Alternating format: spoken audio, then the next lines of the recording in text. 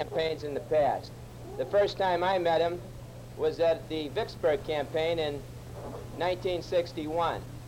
At that time, like every time I've heard him since, I've just been absolutely amazed at the knowledge that he possesses on practically anything that you want to know about the Civil War. He's just an amazing fellow. My wife, who would have nothing to do with the Civil War, has told me that the one reason she'd even consider going on battlefield tours is to listen to Ed, because she's just amazed that anybody can know that much about anything. And I think with most people that would be a little exaggeration. With Ed, it's probably an understatement. We all know the yeoman service that he did on the raising of the Cairo while he was at Vicksburg, and we know the yeoman service he's done for the Park Service over the years.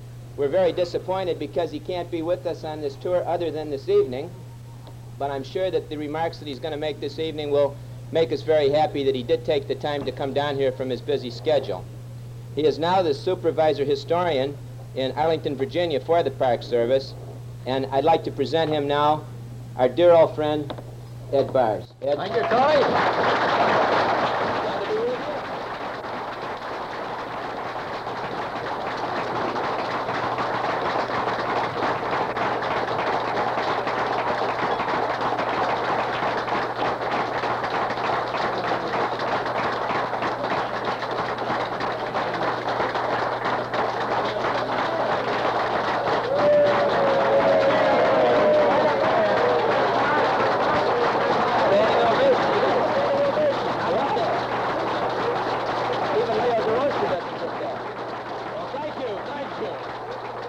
It's a pleasure to be with you. You shouldn't get before you started to speak. Well, it's a good thing you gave it before. It's a good thing you gave it to me before, because I'm anything but an expert on the Battle of Gettysburg. But it's a pleasure being with you to discuss a little bit about the Battle of Gettysburg. And I'm going to, since I didn't have too much time to dig too deeply, we're going to just bring the Confederate Army from the Rappahannock up to Gettysburg. As we know, Joe Hooker had come out of the wilderness, as Jeb Stuart would say, won't you come out of the wilderness, and had been defeated. His army had not at the Battle of Chancellorsville. As we all know, there was only one man beaten on the field. It was Joe Hooker, but that's the important one you have to always remember. In a lot of battles, many times it's the leader. If you're going to put your will on make your will prevail on the opponent's commander, you can win a battle whether his troops are defeated or not. So the Confederates, though they'd been victorious at Chancellorsville, had suffered a crucial blow, in the death of Jackson. Following the death of Jackson, Lee reorganized his army. And this is to have important repercussions in what you'll be hearing the next 2.5 days. At the battle up to Chancellorsville, his army was organized into 2 corps. The first corps commanded by Longstreet. Of course, Longstreet, as you know, was not at Chancellorsville. He was down at Suffolk. And the second corps commanded by Jackson. The first corps had 4 divisions. The second corps had 5 divisions. Then they had Stuart's cavalry. So after the battle, with Jackson dead, he decides to reorganize his army into 3 corps of 3 divisions each, plus Stuart's cavalry. Of course, Longstreet, being the old First Corps commander, will retain the First Corps, but he'll lose 1 division. He'll lose Dick Anderson's division. And at the time, of course, as you know, at Chancellorsville, only 1 of Longstreet's divisions was. Only 2 of Longstreet's divisions were there. Of course, 1 of them he's losing. So as they prepare to move into the new campaign, they've got to recall Longstreet's 2 divisions from down in the south side Virginia. It'll be Hood's division, which arrives in mid-May on the south of the line of the Rappahannock, and Pickett moves up, and Pickett goes in camp right north of Richmond at Hanover. Have the dual mission, because you've got to remember Lee's problem. He's got to always worry about what subsequently becomes the Army of the James. There was a Union force, of course, always holding Fort Monroe, so the Confederates would always have to worry about this force holding Fort Monroe. So besides the Richmond garrison, they would have to temporarily hold picket north of Richmond to be ready to cope with the Union force operating out of Fort Monroe, which in the meantime, in the second week of May, had sent an expedition up to West Point. West Point is where the Pamunkey and the Mattapony come together to form the York. So this would be another threat toward Richmond. So this would somewhat keep Lee pinned down while he's making his plan. So he's reorganized, and he gives Longstreet retains the First Corps, but reduced it to one division. So Longstreet, by the mid-May, has one division one of his divisions on the line of the Rappahannock under McLaws. He has Hood moving up, going into camp at Vetersville, and he has Pickett down at Hanover. Of course, with Jackson dead, they have to find a new commander for the Second Corps. The Second Corps loses 2 divisions. Will retain 3 of the divisions, and he will give it to Ewell. As you know, Ewell had lost his leg at Groveton, had a new leg put on. Also, his old bachelor, he married a widow, and was returned to the Army, and was assigned to command the Second Corps. The Second Corps, in the 2nd and 3rd and 4th week of May, is near Hamilton's Crossing, right south of, in the Fredericksburg area, south of the Rappahannock. It will consist, the Second Corps will consist of, he'll have Ed Johnson's division, Allegheny Johnson, who we mentioned briefly when we were in the Valley several years ago over at in the Valley campaign. So he'll have one division. Rhodes will have a division, and Early. The division commanded by Johnson was led at Chancellorsville by Colston. Colston had been measured and found wanting at Chancellorsville, so Johnson is given command of his division. So they create a 3rd Corps is now created, and this will be commanded by A.P. Hill. A.P. Hill had been a brilliant division commander, as you know, commanded the Light Division, but I imagine, I'm not a doctor, but apparently is a man that suffers some type of psychosis. When he moved up to greater things, as my friend Tom Harrison knows, and as we know here at Gettysburg, every time he goes out to fight a battle, he'll march out and then immediately usually reports himself sick. He does it here, as you know, down at Petersburg. He did it in almost every operation down there. So, but at this time, due to his brilliant record, this trouble of this man was not suspected. So he commands the 3rd Corps, which consists of Dick Anderson's division out of the old 1st Corps, Pender's division, and Harry Heath's division. Stuart, of course, the gallant, flamboyant Stuart, my friend Marshal Crowlett's favorite Confederate officer, has the cavalry. So Lee has reorganized his army. Now he's got to decide what he's going to do. Now, fortunately, we were Civil War roundtables, and yours is a well-traveled one, so you know that the Civil War was not just in the East. It extended out into Tennessee, out into the Mississippi Valley, and on into the Trans-Mississippi. So what you've got to remember to understand what happens here at Gettysburg is influenced by what is happening out in the West. Sure, Lee had won a great victory at Chancellorsville, but at the same time, at the Battle of Chancellorsville, as you know, the Battle of Fort Gibson had taken place. Grant had crossed the river and secured his bridgehead east of the Mississippi. There was great consternation in Richmond how to cope with Grant's crossing of the Mississippi. Also, we have over in Middle Tennessee, Rosecrans won the Battle of Stones River because the Confederates withdrew. But he's in position at Murfreesboro, where he's been since January.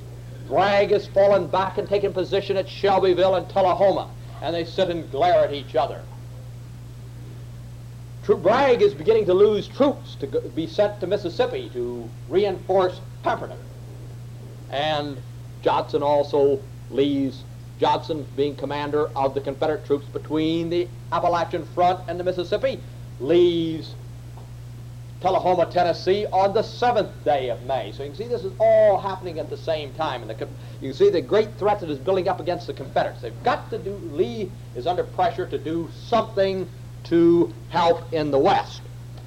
Well, his senior subordinate, the commander of the First Corps, Longstreet's suggestion is, let me take 2 of my divisions, Pickett's and Hood's, and we'll use our interior rail lines, just like they did at Chattanooga, just like they did at Chickamauga later in the year, and we will go out to Middle Tennessee. I will join Bragg, and we'll fall upon Rosecrans. Of course, he knew that Bragg was in hot water. There'd already been one round robin against him, so I'm sure Longstreet was looking out. If he went out there, there's a good chance of him succeeding Bragg. Secretary of War said, no, we'll send Longstreet and his 2 divisions to join the army that General Joe Johnston is assembling at Jackson for the relief of Vicksburg. So we have this, the Secretary of War having this one opinion, the senior Corps commander another way, both wanting to divert to the west. Lee did not appreciate either of these 2 suggestions. He knew he couldn't stand on the Rappahannock. He'd already fought 2 battles on the Rappahannock. He'd fought Fredericksburg and he'd fought Chancellorsville. He'd won them both.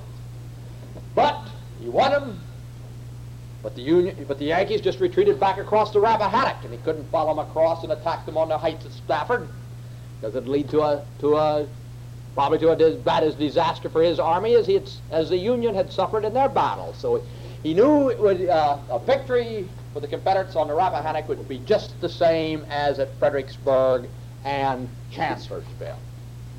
Also, the area, if he moved north close to Washington, if he turned the Union position behind the Rappahannock and the Rapidan, and move into the area between the Rappahannock and Washington, he would have the problem of supporting his army in a region that had had war raging over it since First Manassas. Also, a victory in this area for Lee would have no more consequences than his victory at Second Manassas, where the defeated troops of John Pope had fallen back into the Washington defenses, where it would be impossible for the Confederates to assault them. So Lee began to toy with the idea of taking his army, moving around Hooker's right flank, and carrying the war into Pennsylvania. This would have, besides taking his army into an area that had not been ravaged by war and foragers, would put him into a fertile area, the fertile Cumberland Valley of Pennsylvania, where he'd be able to support his army off the northern farms. Also, an invasion of the north might encourage the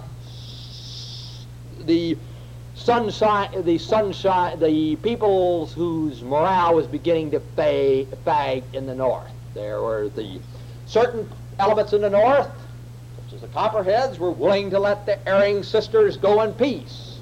Other northern groups were advocating a truce and negotiations to let the South fight a meeting of the mind in which the South could come back into the Union.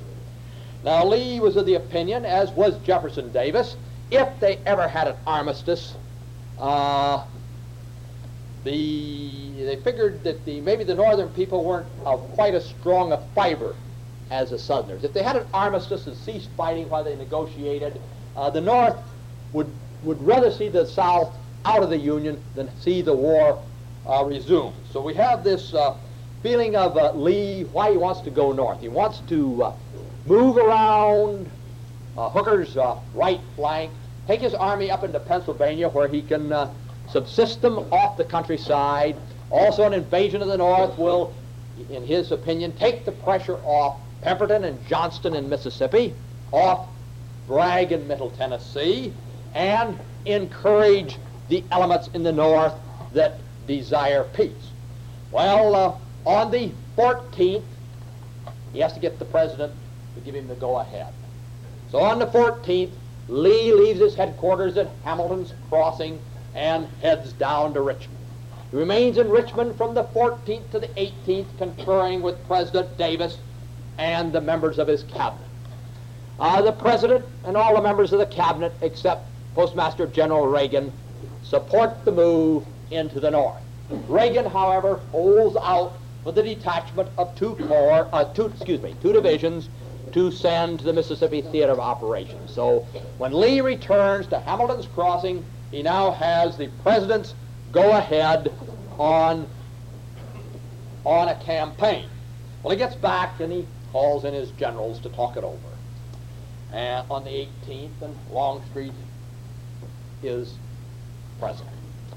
And Longstreet, as I say, had first been championing the idea of letting him go west with two divisions to Middle Tennessee, join Braxton Bragg, and they'll take care of Rosecrans. Well, he's found out that the government has now sanctioned Lee's plan to go north. So he says, I don't like the idea, but he says, if we go north, I have a good plan that'll succeed. He says, it sounds like a good idea, so what we'll do, we'll go north. What his plan would be a strategic offensive, carrying the war into the north, strategic strategy, widespread view, going into the north. But once they get into the north, they will go to defensive tactics. That once they carry the war into the north, they will then take position near Washington, near Baltimore, near Philadelphia, and force Hooker to attack them in a position of their own choosing. Lee let him talk and didn't particularly showed considerably weakness in dealing with subordinates here. If you're going to second guess what's going to happen, he should have, in my opinion, I think also Marshall, he should have explained the facts of life to Longstreet at this time and instead of letting him go north, thinking that Longstreet went north, thinking that Lee was going to do what he had advocated, instead of getting the facts of life explained to him. So as they go into the third and into the fourth week, Lee has to make preparations. They're completing the reorganization of the army. They're also trying to feed up their horses because, as one Yankee cavalryman said, they looked like an immigrant train that had been lost in the desert. The Confederate horse flesh had been so broken down during the winter of 62-63. Stuart, during this time, had moved to the northwest with his 4 brigades of cavalry and had gone into position around Culpeper. There he was joined by McLaws. Hood had moved to Vetersville. Pickett was still at Hanover.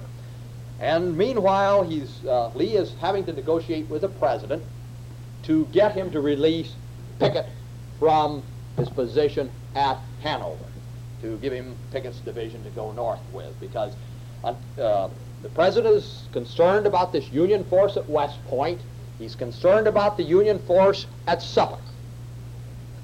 In the 4th week of May, the Union force at West Point moves north to join Hooker. So this begins to look like the threat to the east is not as grim as it appears. The president now agrees to release 3 brigades of Pickett and Pettigrew. 1 brigade of Pickett, of course, will have to remain at Hanover. They also now agreed to release to Lee 3 brigades of cavalry from over in the valley. Grumble Jones's brigade, Imboden's brigade, and Jenkins' brigade. So that's going to increase Stuart's cavalry force from 4 brigades to 7 brigades. It's going to give Longstreet practically his whole corps. Lee now comes up with another suggestion, which he strongly advocates at the end of June. He says, let's bring Beauregard up from South Carolina, because we got Beauregard, because you know the Yankee ironclads had attacked Charleston on the 7th day of April, but had been repulsed by the Confederate fortifications with the loss of the Keokuk. But still there's a Union force operating off the coast of South Carolina. But they said, let's bring at least Beauregard and maybe some of D.H. Hill's men from North Carolina, maybe just a couple of brigades, and when I go north, we'll let them set up a headquarters at Culpeper. Just like in the Navy, that you have a threat in being. We'll leave Beauregard and just let it be known that Beauregard is at Culpeper when I go north, and that'll keep Lincoln's eye focused on Culpeper as well as this invasion column moving north. Well, Davis at this time made no comment on this. So by the 2nd, Lee is ready to begin moving. He tells Ewell to start. So Ewell will move out of the area around Hamilton's Crossing, south of Fredericksburg, moving south of the Rappahannock and the Rapidan, and join Hood and McLaws and Stuart at Culpeper. Hill will be left in position at Hamilton's Crossing and Marie's Heights to keep Hooker occupied. Hill is told that if Hooker crosses the river, and as soon as Ewell starts moving out, Hooker did throw a brigade across the river at Deep Run, but launched a heavy bombardment, but it looked a little too much like act to really, Lee halted Ewell one day as he's moving to the northwest, but looked too much like an act. They were putting on too much demonstration to be an actual attack, so Lee decided that it was a demonstration only, this crossing at Deep Run. So Ewell moves on. Hill's instructions are, if Hooker disappears from his front, he's to cross the Rappahannock and occupy Stafford Heights. If Hooker crosses, he is to fall back toward Richmond. Well, we get old Lee and them get up to Culpeper. And Lee sets up his headquarters. He has Stuart there, and he has 5 divisions. Pickett is now moving up. Hill is still along the line of the Rappahannock at Fredericksburg. Well, they decide to have, since there are a lot of ladies here, they always like these human interest and colorful stories. I know my friend Marshall doesn't go for all these things, but they decide to have this big review on the 8th. And Stuart, the flamboyant Stuart, Marshall's favorite Civil War general, schedules this great review of his four brigades of cavalry. And he goes and he tells Hood, he invites Lee, and he tells Hood, why don't you bring a few of your people too? Hood took his invitation and brought his whole division to watch this review. And Lee shows up, and Stuart shows up at the review with his horse garland and flowers. The Confederate cavalry forms a double line, 3 miles long. And while Hood's infantry looks on, Lee at the gallops down the front rank, turns and gallops back the other rank. Some of Hood's men are supposed to have said, give us a word, John Bell, and we'll clean hell out of the cavalry, because the infantry, just didn't have any opinion of these cavalry as fighters. Well, Stuart had made his big show on the 8th, but an important event for the campaign happens on the 9th. The army is still encamped there in Culpeper. Hill again, still back here on the Rappahannock, watching Hooker. Well, on the 9th, the Union cavalry, which suddenly has, under Hooker, we have to give Hooker his due. He had reorganized the Union cavalry, and under Hooker, the Union cavalry became quite efficient. And for the first time, could fight on equal terms with the rebels. And on the morning of the 9th, Union cavalry columns swept across the Rappahannock at Beverly's and Kelly's Ford, driving in the Confederate pickets, and began driving toward Stuart's camp, which is near Fleetwood's Heights or Brandy Station. During the day, we run into this dispute whether this was the biggest cavalry battle or the one you saw this morning was the biggest cavalry this afternoon was the biggest cavalry battle in the Civil War. But this was a large cavalry battle, so I won't get into the arguments with my friend Mr. Harrison over there. Takes place. I guess you can always get, when I have my fight with Harry Fonts on it, Harry Fonts always says at Brandy Station the Confederates brought up a brigade of infantry. Well, they charge and fight all day. And the Union cavalry for once for a long time, more than held their own. Lee hears of the fighting and rides forward about 4:30, and as he rides forward, he meets an ambulance bringing his son, Rooney, who has been seriously wounded in the battle, to the rear. About this time, the Union break off the engagement as the Confederate infantry start coming up, recross the Rappahannock at Kelly's and Beverly's Ford, and the battle is over. But the Richmond press took note of this, and that the Yankee cavalry had done right well in this battle, and made some rather caustic remarks about Stuart. And Stuart, being a flamboyant individual with a lot of ego, this probably began to bother him a little bit. So we have this Battle of Brandy Station is to have important repercussions later, as some writers think that this may have been partly responsible, or may have been all the way responsible for Stuart's famous ride, that he was trying to redeem his reputation that he had lost at Brandy Station on the 9th. Well, on the 10th, the Yankees had fallen back, made no effort to come back across the Rappahannock on the 10th. So on the 10th, Ewell is up.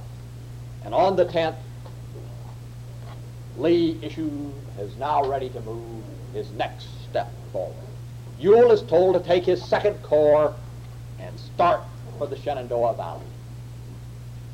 Longstreet will take position east of the Blue Ridge to cover these gaps. As you remember, 2 years ago we rode along the Blue Ridge. He's going to take a position east of the Blue Ridge to cover the gaps along with Stuart. And also by moving to the north along the Blue Ridge, they're now getting outflanking Hooker. This, at the same time, Hill starts up the south bank of the Rappahannock to join Lee at Culpeper. The movement moves on to the 15th of June. And on the 15th day of June, we have Longstreet into position covering the gaps along with Stuart. Hill has arrived at Culpeper. Ewell is in the valley. On the 15th, over in the valley, as you know, Ewell closes in on Milroy at Winchester. He attacks Winchester, routs Milroy's force, destroying a force of some 4,000 men. Lee receives this news on the 16th, and on the 16th he orders the army to continue. He orders Hill to now move into the valley. So there's going to be actually 4 moves going on at this time, if we follow Lee's basic plan. We're going to have Ewell moving up the valley, which of course is north, toward Williamsport to cross into Maryland and Pennsylvania. Hill will pass through Chester's Gap and follow him up the valley. Longstreet will continue to screen until Hill has passed to the west of him. Then Stuart will have the responsibility for screening the gaps. The army, Lee at this time, moves his headquarters to Markham. Markham is on the Manassas Gap Railroad, just to the east of Front Royal. And here he remains until the 19th. The Union cavalry is on the 19th. Lee moves his headquarters to Barraville, because by this time Ewell has crossed the Potomac into Maryland. As he crosses the Potomac, he leaves roads behind to guard the crossings and moves northward with Allegheny Johnson and Early's divisions. Longstreet then passes through the gaps and follows Hill northward. Jeb Stuart now left to guard the gaps. On the 22nd, Union cavalry became very aggressive and moving westward struck Stuart's men at Middletown and Ashley's Gap and drove them back into the gaps. Longstreet has passed into the Shenandoah Valley and was forced to detach men to support Stuart. The Union again pulled back, and the Confederate advance continues northward. Now, on the 22nd, Lee contacts Stuart with his first order. And he says, we're moving north. He said, you'll deploy your cavalry as follows. 2 of your brigades, Grumble Jones and 1 of the brigades out of your division, will remain behind to guard the gaps and the rear of the army as it moves northward into Pennsylvania and Maryland. You with your 3 brigades, other brigades, will move to the east and find out what Hooker is doing. Reports had reached Lee that the Union had assembled their pontoon train near Edwards Ferry, which is east of Leesburg. And he wanted Stuart to move east and feel for Hooker and find out what Hooker is doing.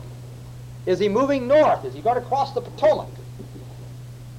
When he feels for Hooker and finds Hooker, and if Hooker is crossing the Potomac, he has 2 options. As soon as he finds that Hooker is crossing the Potomac, he can do 2 things. He can either return to the west, pass through the gaps, and follow the army northward up the Cumberland Valley into Maryland and Pennsylvania, or he can pass to the east of Hooker, not stopping to raid or forage, and take position after he gets into Pennsylvania on Ewell's, to the east of Ewell. Keep you better than using rights and lefts. This goes out to Jeb on the 22nd. These instructions are reiterated on the 23rd, and Stuart disappears with his 3 brigades. The 2 other brigades, detached, remain behind. Jenkins has moved on up into Pennsylvania and has joined Ewell to screen for Ewell. By this time, they're pressing northward and heading toward Carlisle and York. Because as you know, as Ewell moved north, he split his corps. Early moves to the east of the line of march, followed by Allegheny Johnson and Rhodes. Ewell passing through Gettysburg, passing toward Gettysburg to Hanover and on toward York, as Allegheny Johnson and Rhodes thrust toward Carlisle, covered by Jenkins. All right, Lee reaches the Potomac on the 25th at Williamsport. During the day, it had begun to rain on the 24th. The Potomac was normally low at this time, but it could be a threat if you got some prolonged rain. And as he's riding northward, he falls in with Rappahannock, who's commanding who at this time is commanding Garnett's brigade, Garnett being ill on the 25th day of June. And as they ride northward, he tries to Rappahannock has visions of trouble when they get, probably remembering their first invasion of the North suggests that things might not be too pleasant on this invasion of the North, but Lee is very confident and says that great things will soon develop. They reach the Potomac and ford the Potomac in a rainstorm. As they come out, another human interest story for the ladies. 3 women are waiting on the banks to sympathizers. Evidently, one of the staff officers isn't too gallant because he said one of them had a face like a doorknob. They greeted him, and Lee, while, as we remember Lee's statement at Fredericksburg, at Marie's Heights, it is well that war is so terrible, or we might learn to love it, was not quite of the same personality as Stuart, because these ladies had a big garland of flowers to drape around Traveler's neck. But Lee was not about to let them drape it around Traveler's neck. He suggested that they might drape it around Pickett's horse's neck, but they, as I say, they weren't very beautiful, or I imagine Georgie would have probably let it. Though Freeman says he had he left his heart in Virginia, but I know of George Pickett left several hearts everywhere, because as we know, out in Washington Territory, he has of course there are no descendants because they died off, but at one time he had some half white, half Indian descendants out in Washington Territory. So he had Pickett has two families. So the army continues northward on the 26th. Lee passing through Fredericksburg, passing through Hagerstown, and at Hagerstown he is again cheered by the Southern sympathizers, and the Northern sympathizers look on glumly as the Confederate army passes through in a rainstorm, and on the 27th finds Lee camped at Chambersburg, where Longstreet and Hill's corps go into position. He still has not heard anything concrete about what Fighting Joe Hooker is doing. This time, of course, on the 27th, the Union troops had entered Carlisle,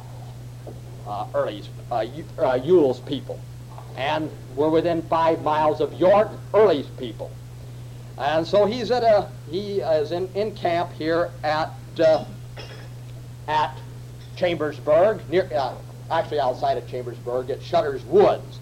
And Lee, as I say, was trying to encourage the peace party in the North. He also had again messaged Davis to create this threat in being by ordering Beauregard up to Culpeper with a couple of brigades to play on the president's feeling that this would constitute a threat to Washington, to maybe divide Hooker on where he's going to lunge. He also issued at this time General Order 73, which has been widely quoted to show that Lee was very humane. He had two reasons. He frowned very much on foraging. He didn't have quite the same opinion of the bummers and the foragers that Uncle Billy Sherman did. But then he issued an order strongly holding forth against foraging. All property was to be purchased with Confederate money. Of course, Confederate money doesn't have too much value, or with receipts. If they refused to take Confederate money, they were to give receipts, which they could redeem from the United States government later. So this was to control his army, so as not to encourage the Northern Peace Party, because if you go out and you ran wild, it would harden the Northern will, he figured. So he issues the General Order 73 at this time. On the night, still up to the night of the 28th, Lee doesn't know what happens to Hooker. Of course, by this time we know, since we're following Lee's movements, Hooker is out. But on the night of the 28th, Lee is in camp at Shutter's Woods, and about 10:30 in the evening, Captain Fairfax comes up, knocks on his tent pole, and says, "We got one Longstreet scouts here. Harrison is here." And Lee didn't have much faith in these scouts, but Fairfax said Longstreet has high faith in him, and he says that the Yankees are north of the Potomac River, and it's first Lee concrete evidence that he has. Lee is still skeptical, dismisses Fairfax, but later in the evening he sends for Harrison. Harrison comes in and he tells Lee that he left Longstreet's corps back at Culpeper and drifted through the lines and went into Washington and hung around Washington a few days. And on about the 25th, late on the 25th, early on the 26th, he started out of Washington on the Rockville Pike, got up around Frederick, saw 2 Union Corps in the Frederick area. 2 other Union Corps are to the west of Frederick, toward South Mountain, toward Turner's Gap, where they're in a good position to get astride Lee's supply line back to Virginia.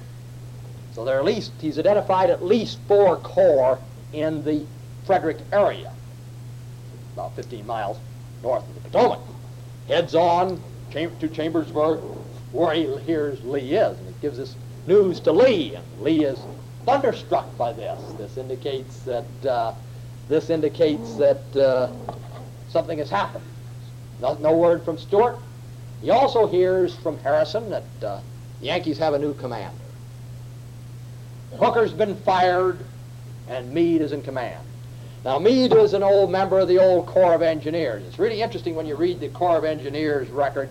You go through them, and you got back in the it's like a club back in the 1830s and 1840s and 50s, because a good part of the leaders of both armies are these engineers. You got Rosecrans, you got Lee, you got McClellan, and you go on down the line. So Lee is very familiar with Meade, and he allowed that he better not make any mistakes with Meade, but he also allowed that since the Union Army is in motion when Meade takes command, that's maybe going to put one strike against Meade, that he's got to take command of this army when it's in motion and in proximity to the foe.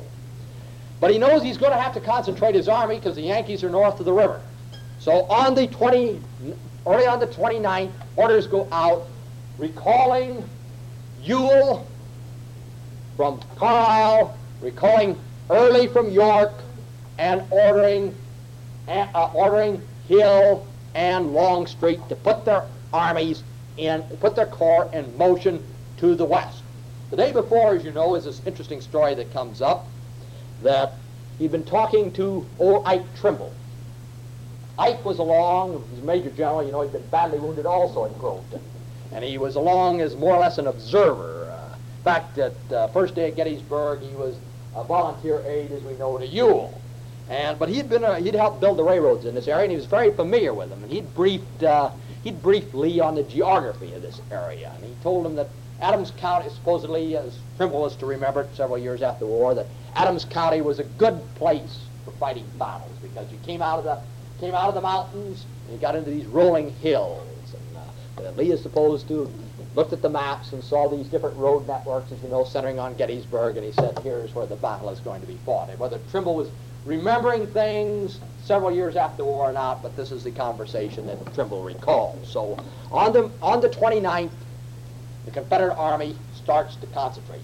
And as they move out of Chambersburg, they run into trouble because they're moving 6 divisions plus the Army trains on one road. So they decide they're going to have to control this movement. So that'll be Hill will move first, then Longstreet, and Pickett will have to remain in the Chambersburg area until Imboden arrives from further west to guard the trains that they're going to leave in the Chambersburg area. So on the 29th, the Confederates start their concentration toward Gettysburg.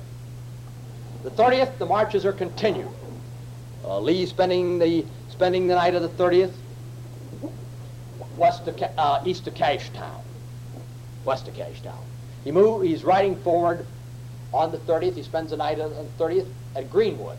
And here he gets some rather disconcerting news at Greenwood that night. He learns from Heth that Pettigrew's men, as you know, were short of shoes, and they decided to send him into Gettysburg to pick up shoes. And Pettigrew's men started in. They found Union cavalry in the town and came back. On the morning of the 1st, the advance is renewed. Lee passes through Cashtown, rides through Dick Anderson's men, the rear division of Hill's as they're marching to the east. And as the day progresses, he begins to hear the distant rumble of artillery. Passing to the east of Cashtown, he begins to catch the crash of small arms fire. He arrives finally at about 2 o'clock on the ridge to the west of Willoughby Run. As he looks down, you can see looks across on the ridge to the east of Willoughby Run. He can see Union guns in position, Union infantry. Down in the west side of Willoughby Run, he can see Hess men in position. There's some conversation, as you know. He learns that Hess, during the morning, has moved forward, collided with units of the 1st Corps under Reynolds. You'll be learning from your guides, you're from men that know much more about it than I do tomorrow, that 2 of the brigades, Archers and Davises, had been badly cut up and driven back. And Lee sits there. Pender comes up, begins taking position on Hess' right in support. Anderson is still quite a ways back, Longstreet further back. And Lee is debating maybe, let's call it quits right now for the afternoon. But about this time, the crash of firing starts off to the northeast, and as chance would have it, Rhodes has just moved in and has struck toward the Union exposed right flank. You know, the battle begins to develop. Rhodes attacks. His attack does not his left flank brigade under Dole's wings too far to the left. O'Neill blunders. You know, if you always blunder under Lee, you end up out in the west. O'Neill got shipped down to Andersonville as a guard shortly after that and joined one of our western armies, and his brigade fouled apart. The other 3 brigades moved in. Union soon checked Rhodes. Up comes Early, and disaster overcomes the 11th Corps. Better troops move forward, and the battle is joined. We'll cover the rest tomorrow, and this is briefly the story of Lee's march from the Rappahannock to Gettysburg. Sorry I didn't have time to go into the Union operations, both because I didn't have too much time to read up on it, and I didn't want to take too much of your time tonight. Thank you very much.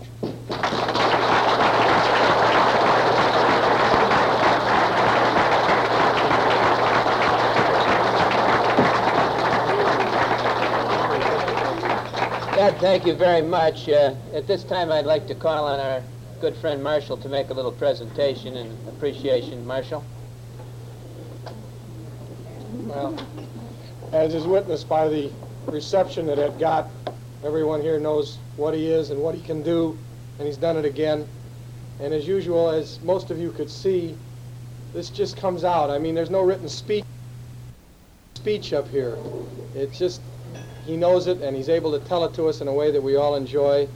And Ed, there's no way that we can ever show appreciation to you, but we would like to have you accept this small gift as our way of saying thank you again, and we hope to see you again very, very soon, that you'll be back with us as soon as possible. It's always a pleasure, and you were too kind to me. I usually don't have to even write out any notes, but as I say, Gettysburg is not my best spot. Thank you so much.